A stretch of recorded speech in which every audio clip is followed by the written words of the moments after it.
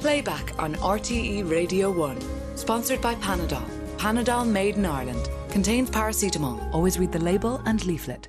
Good morning. Trouble in Dublin City this week.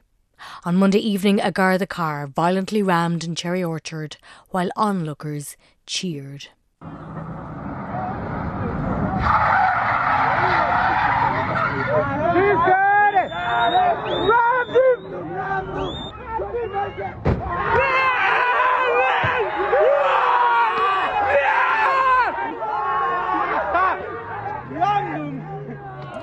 Frightening stuff, and thankfully the two Gardaí in the car did manage to escape.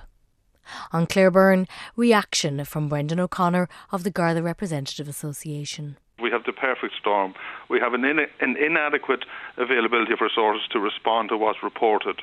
The Gardaí who respond are possibly in a vehicle that's not suitable. There's an issue around driver training. So I have to commend the driver of the vehicle and the observer who were able to extract themselves from that danger and ensure that the situation didn't result in any serious injury. But those guards were traumatised and exposed to danger, and it's unacceptable for any worker to be placed in that position. So it raises all sorts of questions about everything from the equipment, the training and the protocols. Again, we're now investigating this incident. We're all looking at social media posts. Any other police service in the Western world would have at least footage from a car camera or officer camera. We're now relying on two Gardaí who are most definitely traumatised to recollect what they saw and gather evidence from other sources. Again, indicative of under-resourcing, equipment that's 30 years out of date. All the things that the Guards and the Garda Representative Association are beating a drum for years and years and years and not listened to.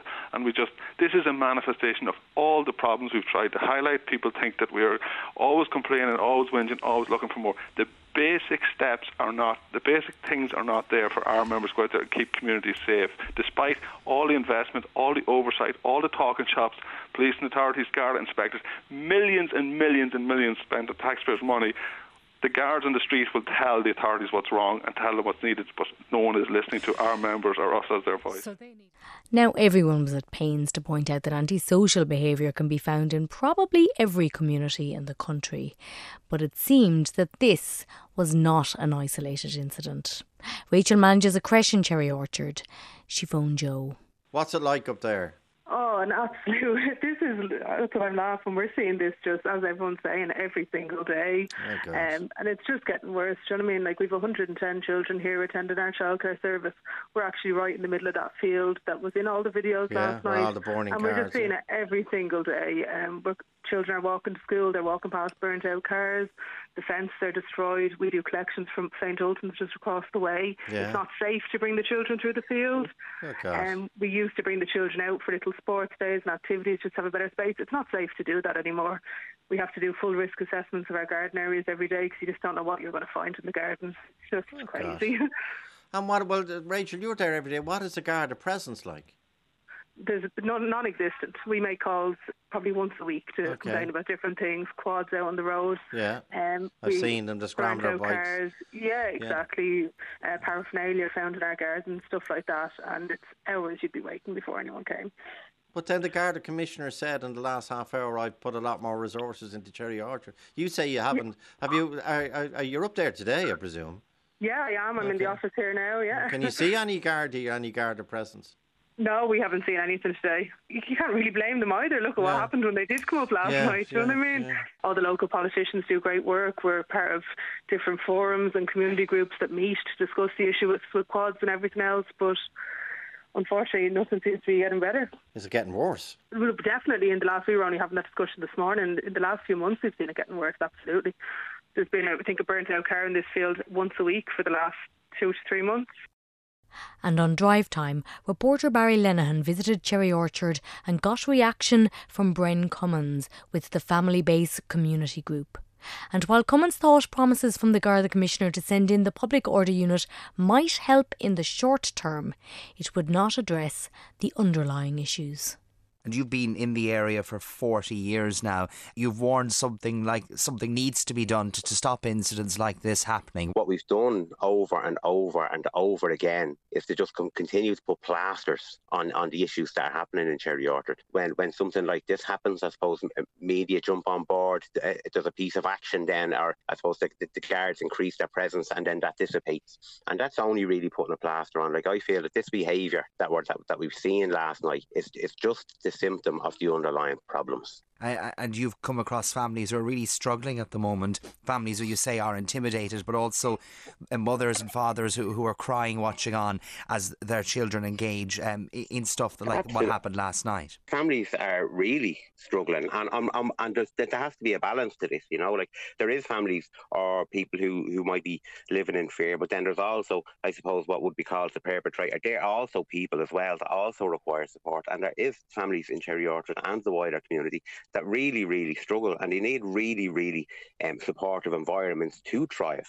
I don't think there's anybody who sends that kid out there to joyride. Like, that's a no-brainer. Like, and the narrative over Cherry Orchard is that this kind of happens. It's like, no, it doesn't happen. Like, I've seen mothers on the side of the road crying as their son was joyriding, trying to get him to stop. That was like his drug. That's how he got a sense of fulfillment, which is the wrong way to be getting your sense of fulfillment. But that's where, I suppose, community services, and I've spoke to the Minister for Children only last week about this issue of joyriding, showed them, I suppose, a video of what happens here in the night time, and asked them, pleaded for, I suppose, the resources to develop an intensive case management programme for these young people. So we work with the young person, their family, their mother, their brother, their sister, and give them all support, all at the same time, and support that they feel is needed.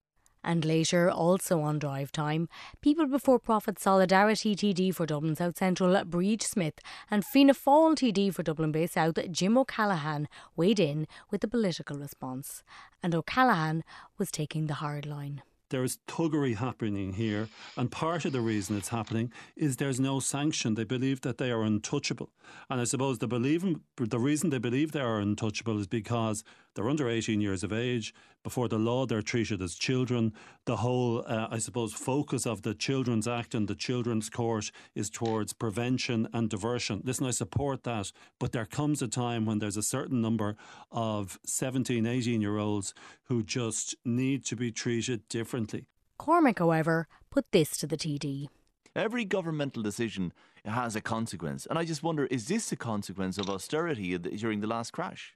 I don't think so. I think it's a consequence of a number of thugs stealing a car and ramming a Garda car. No, that's an easy way out of it, Jim. Well, sorry, that's my answer. You mightn't like it. That's my answer. Hang on a second. Where did the thugs come from? And how were they fashioned into the thugs? And how did they fall out of education? And why weren't they given other opportunities? They don't just arrive as thugs one day. You don't know that they fell out of education. You don't know that they weren't given other opportunities. That's just, you're surmising that. Are you denying that that's sometimes part of the problem? Sometimes that can be part of the problem. But we also need to recognise, irrespective of what community you're in, there's going to be a small cohort who are going to try to create chaos, no matter what services are out.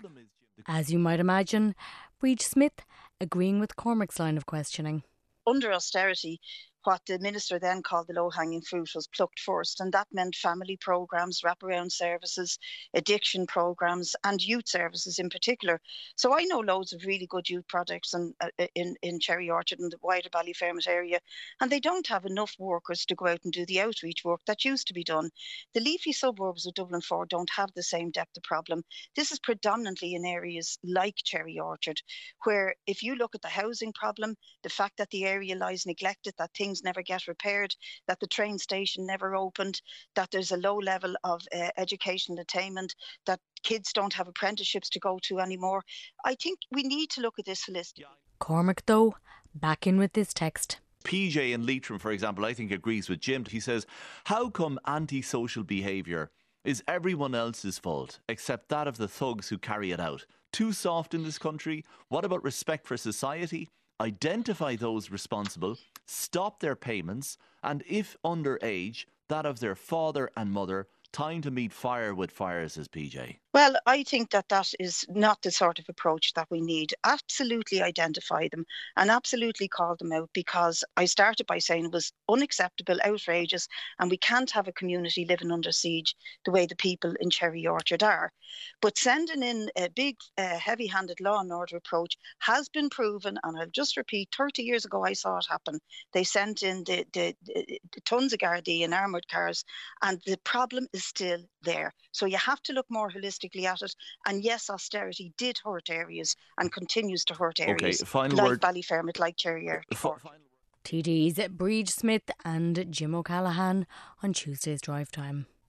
But for another view of Dublin, Arena brought us this, Dublin You Are, from poet Stephen James Smith. Dublin, you are grey brick upon brick, full of tarmac and hipster pricks, just face it. All other places pale in comparison, you are more than some former Saxon garrison, Dublin. Your warmth came too late for John Corrie, Dublin, are you even sorry? Dublin, you're divided by more than the Liffey. You said yes to equality, it's about blooming time, yet Dublin, you always proclaimed to cherish all. Dublin, your panties are on Capel Street, compromising any papal feats, Dublin. Jedward, awkward. Dublin, you're more than a settlement on the Poddle, but Dublin, what's the crack with Coddle? It's shite. Why don't you just admit it? Dublin, you brought back Sam again. But when did you go from the clash of the ash to exchanging gold for cash?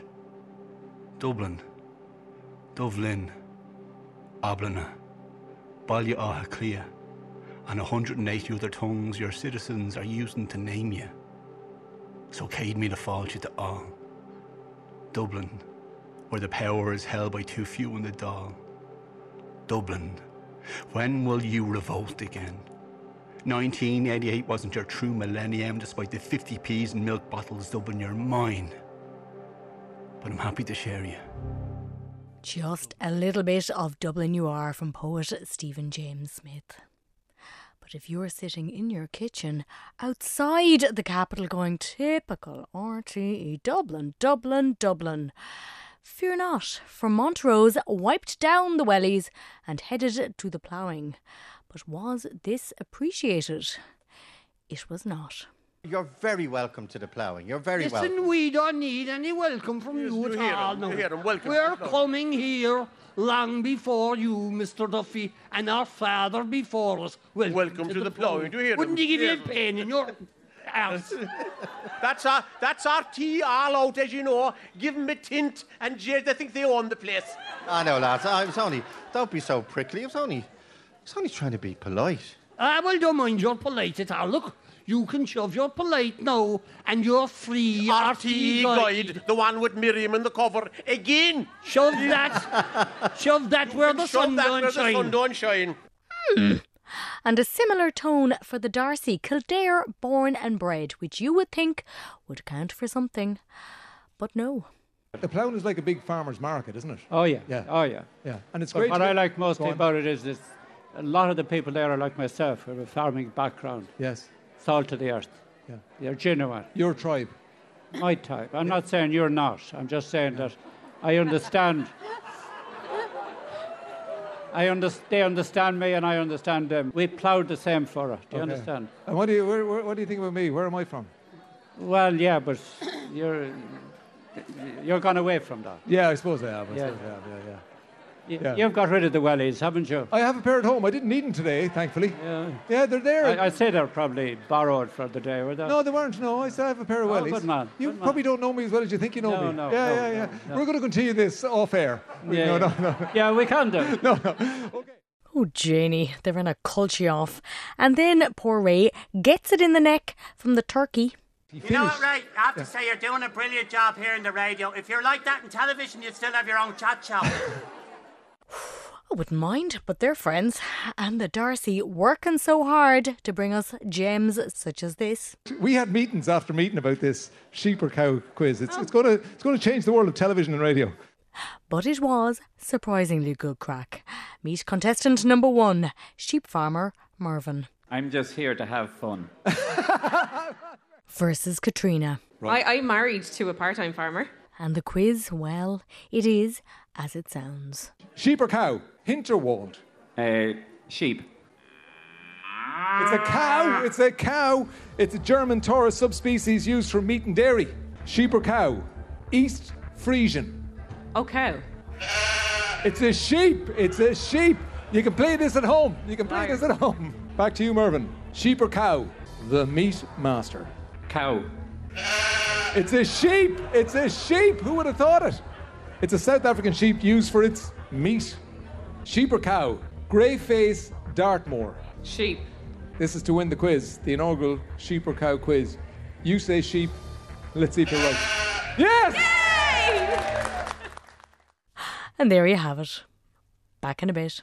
Welcome back on Lyric, when two worlds collide. I have John Daly on the old drums on the line this morning. John, good morning. Hello, John. No, this is Brona here. Hello, Brona. What do you do, Brona? Do you play bass in the band? No, I don't. I'm so sorry. I think I've called into the wrong number. That's all right. Who are you hoping to find? I was hoping to find Jennifer Zamparelli on 2FM. Oh, I know her. She's completely different to me. This is Marty Whelan on Lyric FM. And she... Hi, Marty. That's tall. So you'll probably have to redial now, will you? Yes, yeah. I think I will. Oh, you can talk to me. I mean, is it really interesting what you have to say? Well, look, I'm doing the top 4 stories on Australia, so you never know, Marty. Right. There's no music. I can maybe serenade you. You don't have to have music to tell the top 4 stories. Well, can you tell me one of them just now that you're here? Chit-chatting away, live on air. Well, absolutely. Well, I suppose Australia's reaction to the Queen passing is probably the biggest one, and I suppose they're looking to see who's going to be on our currency, which face is going to be on the Australian dollar coin. So that's the big one. That's the big one. Well, but that'll be a while away, won't it? Yeah, I would say so. It'll take them a while. Because they'll phase them out before they bring in the other ones, I'd say. Yeah, 100%. Exactly, absolutely. But if you hang on to them, they might be worth money in the future. There's always that. Oh, well, look, I'm telling you, bank it up now. You never know. You might be able to get a mortgage by the time you're 60. Yeah, well, that's very true.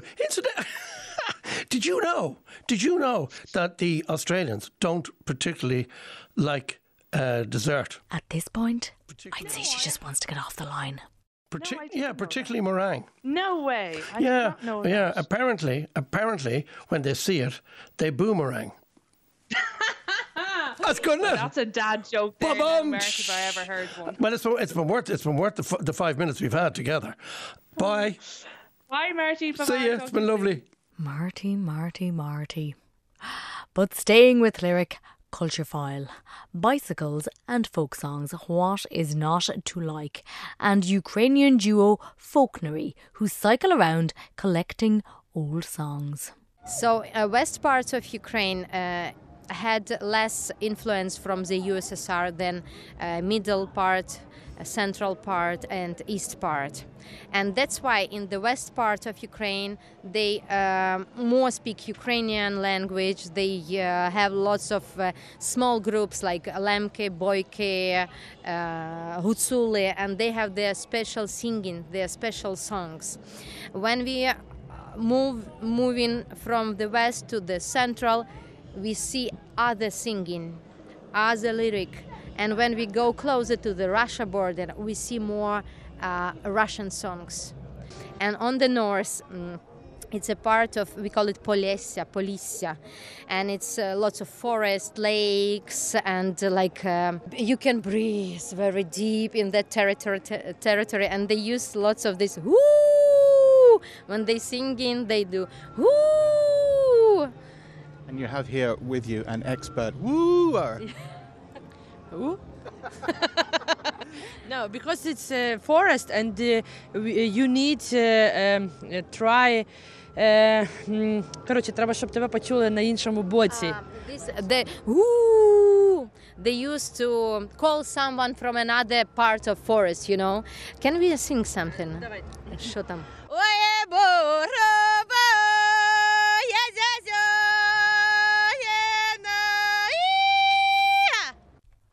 Guaranteed to be heard in the far field. From Culture File. and staying with Ukraine, but matters more serious. Focus on the war this week turned to Russia. On Wednesday, an address to its people from President Vladimir Putin, who called for a partial mobilisation of citizens in the reserve and with previous military experience, a number close to 300,000. So, is the war coming a little too close to home for ordinary Russians? On yesterday's Morning Ireland, Mary spoke to ABC News international reporter Patrick Reevell.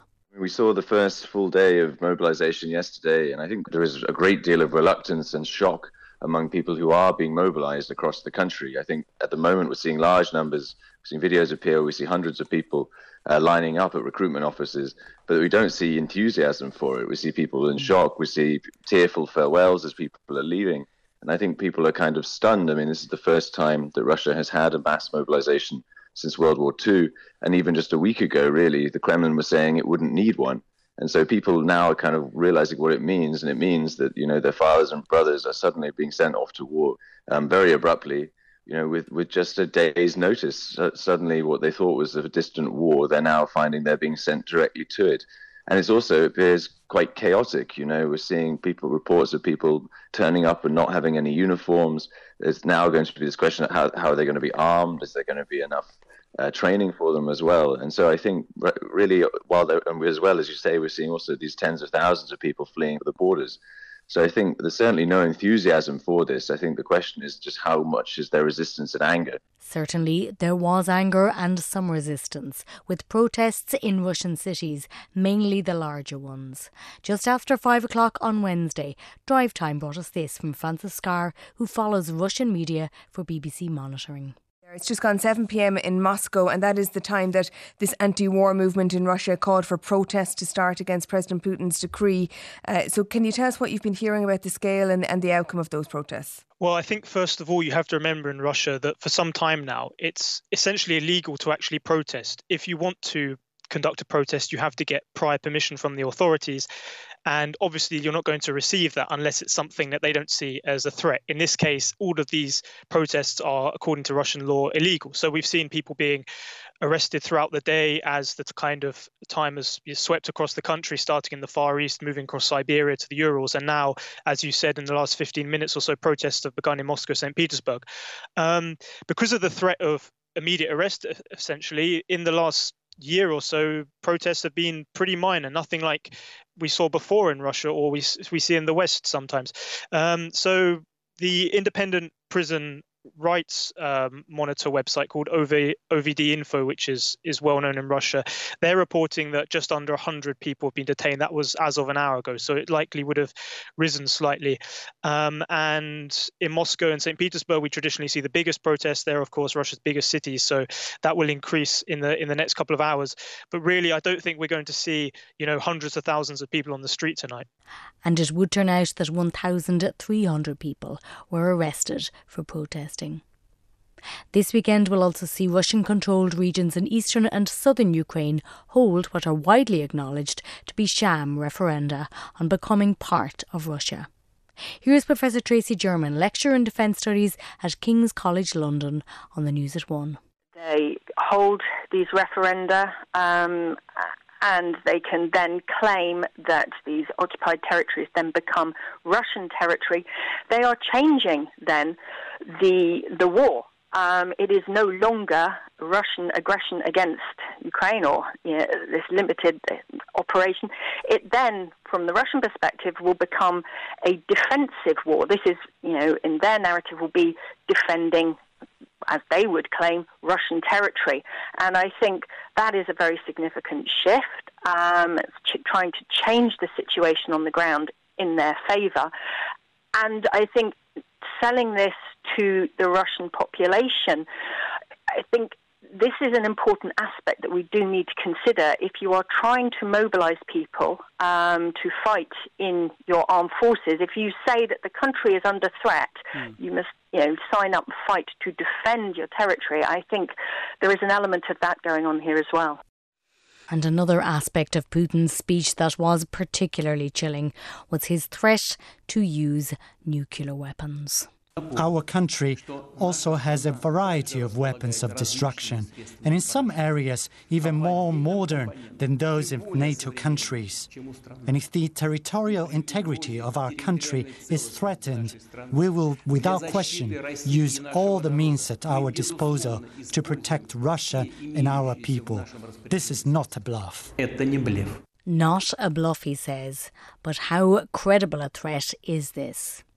On Thursday, Claire spoke to chemical and nuclear weapons expert Hamish de Bretton-Gordon. Putin says he's not bluffing about that. Many have said since he made that threat yesterday that he is bluffing. What do you think? Well, I think it is to have the assumption that he is bluffing. I think is very, very dangerous. I would prefer to look at it to have an assumption that he would use them and then prepare so that hopefully, if he knows that Ukraine and NATO are prepared, he's less likely to use them. And secondly, if he's prepared, there'll be a less of an impact. And there are two things here. We're looking at the tactical nuclear threat. These are, I mean, it sounds crass to say it, these are small nuclear weapons, but actually still hugely powerful. We know that they're on vehicles that will need to drive fairly close to Ukraine, because they only have a range of about 300 miles. Now, it's absolutely clear that the US and NATO will pick these vehicles up as soon as they start moving. So number one, I think we need to tell Putin, if he moves those vehicles with the nuclear weapons on towards Ukraine, we will take them out with long-range precision missiles. So that's the sort of number one thing. I think the number two threat is the sort of weaponization of the nuclear power stations, not just Zaporizhzhia, the major nuclear power station, but we also saw earlier in the week missiles fired at other ones. We need to have a demilitarized zone, give the Ukrainians capability to take missiles out that are fired at them so that we can take that nuclear threat. Because I think Putin is in the sort of last chance saloon, as it were. His conventional forces have failed. He's sort of looking to throw as much new untrained manpower there to try and plug gaps. That is not going to work. He's really the only other option before he either, disappears into the night, is that he goes out with a bang and he's threatened the nuclear side. I think, I was delighted to see that Biden earlier on, or at the end of last week, made it absolutely clear that there is a red line on the use of nuclear weapons. And I think the other NATO leaders need to make that absolutely clear as well. We need to assume that he might use it and prepare properly in that case. And at the UN Assembly this week, outrage and condemnation from world leaders at Putin's threat to use nuclear weapons. Claire put this to Scott Lucas of the Clinton Institute at UCD. So you're in no doubt now that this is heading for escalation. Oh, look, Vladimir Putin's been escalating every step of the way. He just happens to have been failing. This is just the latest step of the escalation. It's his latest threat. To put it in context for you, Vladimir Putin escalated a few weeks ago when he thought he could make us freeze in our homes by turning off the taps for oil and gas, and that everybody would start to turn away from Kyiv. It didn't work. So he has to do something else now. Fact of the matter is, Vladimir Putin will keep escalating until the day his forces are comprehensively defeated on the battlefield. The question is whether there's enough will to support Kiev before that comprehensive defeat arrives. And to finish, what of the reaction to all of this in Ukraine? On Wednesday's Morning Ireland, just after Vladimir Putin's speech, Ukrainian MP Ina Sovsun struck this note of defiance. I think that is a pathetic old man speaking, desperate in the war that he got stuck in. Are we scared? Yes, we are. But I also think that it's important to note that today in the morning, Putin also showed that he is scared as well. What a week it has been. Back in a bit. Welcome back. Have a listen to this.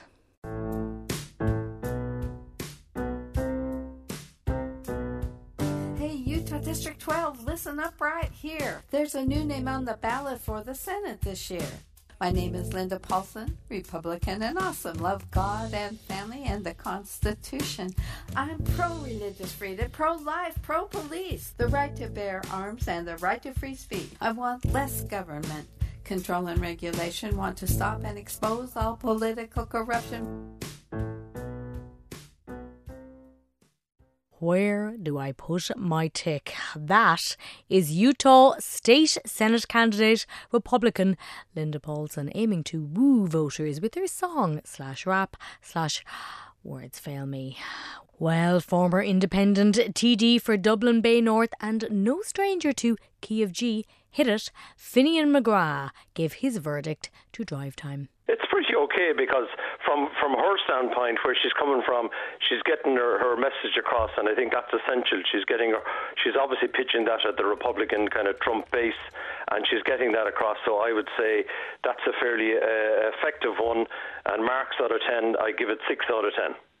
Oh! I didn't realise we were doing out of 10s. That's brilliant news. That's the way I think. Okay, 6 out of 10. Yeah. But do you think there's any chance that something like that would make her an object of ridicule to the point where she couldn't be taken seriously? My experience, and I was involved in politics for over 20 years there, as you know, I actually think it's a good idea because the broader public, I know there's a certain amount of people in the political bubble will look down their noses, someone that will be very precious about it, but I think most of the punters in the broader society will enjoy it because any time that I was involved in music projects, the public were always very positive towards it. They enjoyed it because it showed the human side of the TD, or in this case the senator, and it also showed the fun side. So I think people will enjoy it and take it for what it is. But also an important thing is there's also a section of the electorate that are not engaged at all in politics, and she will reach in there to get her message across. So to me, it's an effective one. Of course, as I said, I don't agree with her politics, but I mean, I still give her 6 out of 10. Serious point, duly noted. But we will stick with the cheap seats for the marks out of 10 because Drive Time dug out some other campaign songs closer to home. What would Finian give this offering from Cork rapper GMC in support of Labour's Alan Kelly? People around me are sick of the blunders made by the government. Sometimes I wonder if our economy will be torn asunder. We need a leader in Europe from Munster. Don't make a wrong choice. Vote Alan Kelly. Munster needs a strong voice. Vote Alan Kelly. Bring a young, fresh attitude. Vote Alan Kelly. Who is the man to do it? Alan Kelly.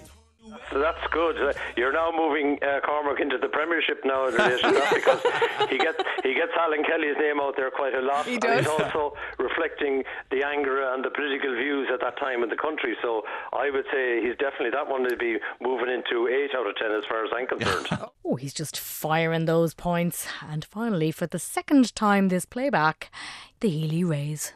Working days and nights and evenings, lots of road and plenty meetings. Parking back and turning, trailing, keeps on smiling, he's amazing. Call and meet him when you need him, always there when help is needed. To common sense and experience, come on now folks, let's vote him in. Oh, make your vote and pray that he goes all the way. He's strapped to the Mac with his black cap and there's no time for tay. Or vote him 1 or vote him 2, vote him anyway. Make the diff and vote him in. It's Michael Healy-Rae. Finian McGrath, the Michael Healy-Rae's 2016 campaign song. How do you rate it? He'll give this 9 out of 10, Sarah. I don't know. I thought the Alan Kelly one was catchier. Well, first of all, the message is very strong. The tune is very tight. The one line where I dock him maybe 1 or 2 points is because he's saying vote him 1 or vote him 2. Most politicians, when you're knocking at doors, you're always looking for the number 1 first. That's the priority. Okay. You never say give me the number 2. Mixed you only messaging. say that if you're really having the hope of getting number 1. Then you say would you consider me for number 2? But I actually think he gets that. Michael's brand is there, the rural guy, that crowd up in Dublin, that kind of message is coming across. So I would give that a 9 out of 10. 9? Oh, you were right. There you go. Okay, look, Finian, before... Oh my, that is a trend we sincerely hope does not catch on. Finian McGrath on Drive Time. On Thursday, Ryan spoke to Sarah Kiley. She is a young widow. Her husband Damien died 4 years ago at the age of 45, and her insights into the raw pain and loneliness of grief were very honest. But she started by telling Ryan about her and Damien's love story. We met on the first day of college. I remember vividly, actually, he was sitting at the back of the class. he always said I was a bit of a nerd and I was sitting at the front of the class. He still used to call me a nerd even 20 odd years later. What a compliment. I'd take that. Yeah, I'll take that. So, yeah, that's how we met. First day of college. Yeah, I mean, it's fate, isn't it? If you believe in that, it really feels like that. Front of the class, back of the class, two worlds collide. And what was it about him that was so striking? He was a bit giddy, a bit of a messer. Yeah. And I was obviously a bit straight-laced and had my uniform pressed and was always, because we had our chef's whites on and so it was his smile, I suppose, really. He had a great smile. And that was pretty much that. They would go on to have 2 children together. But everything changed 4 years ago. On the 13th of October in 2018, the world, for me, ended. Absolutely ended. And I don't think I'm back to myself yet, even 4 years later. It's just, when you're with someone for that long, we were together for 21 years, and you grow up together and you grow up with each other and you evolve into a couple over time and you go through ups and downs like any other couple. But that day I thought my life was over. What happened? Damien died on the 13th of October. I knew it was going to happen, but nothing ever prepares you for that. Yeah. And she talked about how very difficult it had been to come to terms with what had happened. It's very hard to accept that someone in the prime of their life who had so many plans, who worked so hard to get to a point in their life where we were comfortable enough to be able to afford a holiday, to be able to treat ourselves every now and again. And then to sit, I remember one day vividly actually sitting in St. Vincent's Hospital with Damien, and he said, will we go down to the chapel? We went down there and we sat there. And I remember that being one of the most difficult parts. We'd pray together, we weren't mass goers per se, but we were religious and we relied heavily on our faith during that very difficult period. And I remember sitting in the church with him that day in St. Vincent's, and he was actually praying to God, please let me live, please. Yeah. Give me another anything. Go. Tell me what it is, whatever it is. If I have to have chemo every week for the rest of my life, I'll do it. But please just let me live. And to sit next to him and realise how much he wanted to live and how many plans we had, how we were going to try to retire early because we were always so prudent with money and try to do the right thing all the time and provide well for Emily and Tiernan, both of whom were planned. And we took a decision after Tiernan was born that we weren't going to have any more children. So in our house, everything was planned. So for this to happen, it was, hang on a minute. And even still, even the day that Damien was diagnosed, it was kind of, right, okay, this is crap, but we need to deal with it. We can plan our way out of this. We can plan our way out of it, exactly. If we do what they're telling us to do, if we comply, if we're the good people in the class. Which you were. And I want to go back to that vignette that you paint there in the church, and you're sitting beside Damien, and you're not thinking of God at that point. You're not thinking of yourself. You're thinking of that beautiful husband of yours who's praying to God and to Jesus and to whoever to get him out of that corner. What's going through your mind? I was just crying, to be honest. I was saying, why us? Why us? Why does it have to happen to us? And Sarah Kiley did not flinch from articulating the anger she felt and still feels. Some days you want to scream because why was I a widow at 39? What's fair about that? Why did Damien have to suffer? Why did I have to fight to get him home? Why do people avoid me now? How do people, I've heard this before, and I find it fascinating. How do people avoid you, Sarah? And do they think that you've gone blind because they you can see them ducking into the shop or hiding behind the aisle? Yeah. So, talk to me about how you approach all of that. Yeah, it's very awkward at times, especially in the first few months after someone has died. That is the hardest part. Your whole world falls apart. And my reaction to Damien's death was very extreme, to be honest. What does that mean? I wore black for 8.5 months. Mm-hmm. I had a huge physical reaction as well. I couldn't eat, I couldn't sleep, I couldn't drink. To kind of sustain myself, I used to drink Bovril and just have toast. And I thought I was doing fine. I just bring the kids to school, try and get through the day, because all the time in the back of my mind, I was hoping, wishing that this wasn't real. This couldn't be my life. Sure, we had it planned. This isn't the way it's supposed to be. A 45-year-old man isn't supposed to die. Now she got counselling, which she said saved her life. And for people offering comfort in easy phrases, however well meant, she had this to say. People can say the most bizarre things. They do. Give us the greatest hits. As you the see greatest hits. You're still young. A month after Damien died, you're still young. You'll meet someone new. And I haven't, for the record, I haven't. So let the record show. Let the record show. A month after. Yeah, a month. Wow, okay. Yeah. Anything else? Just things like you'll get over it. Yeah. It gets easier over time. All those platitudes. So again. Did you get the mortgage line? Oh, I did. Tell me what the mortgage line is. The mortgage, yeah. Sure, aren't you grand? Your mortgage was cleared after he died. Oh my. But life can be long, and her late husband Damien had plans for her, whether she wanted to hear them or not. I don't want to be alone for the rest of my life. And Damien actually said to me before he died that he would like me to meet someone. And I thought I cried like the rain when he said it, because he said, look, you're too young. He said, you've the rest of your life to live. I'm not going to be here. And I need you to have a bit of balance in your life. And someone on their own can't have balance. We're made to be together.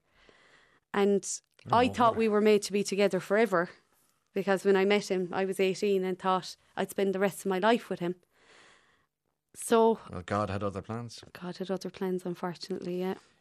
Sarah Kiley with Ryan on Thursday, and she is raising money for the Irish hospice movement. With Ray, some rather beautiful birdsong.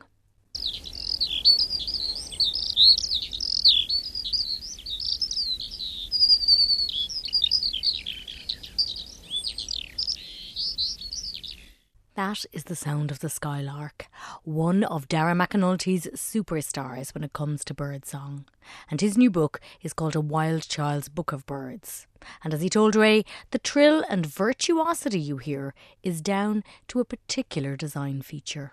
And tell us about the syrinx of a bird, SYRINX. So, birds, obviously, very different from mammals. And so they've got a different way of producing sound with their voices. They've got two voice boxes, and they basically can use this to create two different melodies at the same time.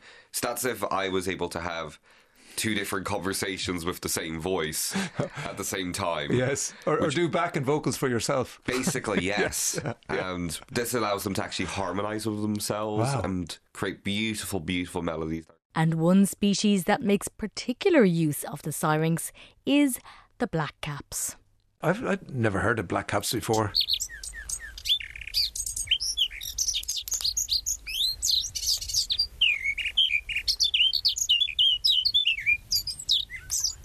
That's full on, that one, isn't it? Yeah, so these are the warblers, and they have the most complex songs, some of the most complex songs. They're really using that syrinx to make sure that they can get those two melodies going at the same time. So it sounds like there's like more than one bird. Yeah. And so you've got like your reed warblers, your willow warblers, your chiff-chaffs, and of course your blackcaps, which they migrate off from like Greece and the Mediterranean to come up to here. And he singled out the robin, but not quite the innocent it might seem.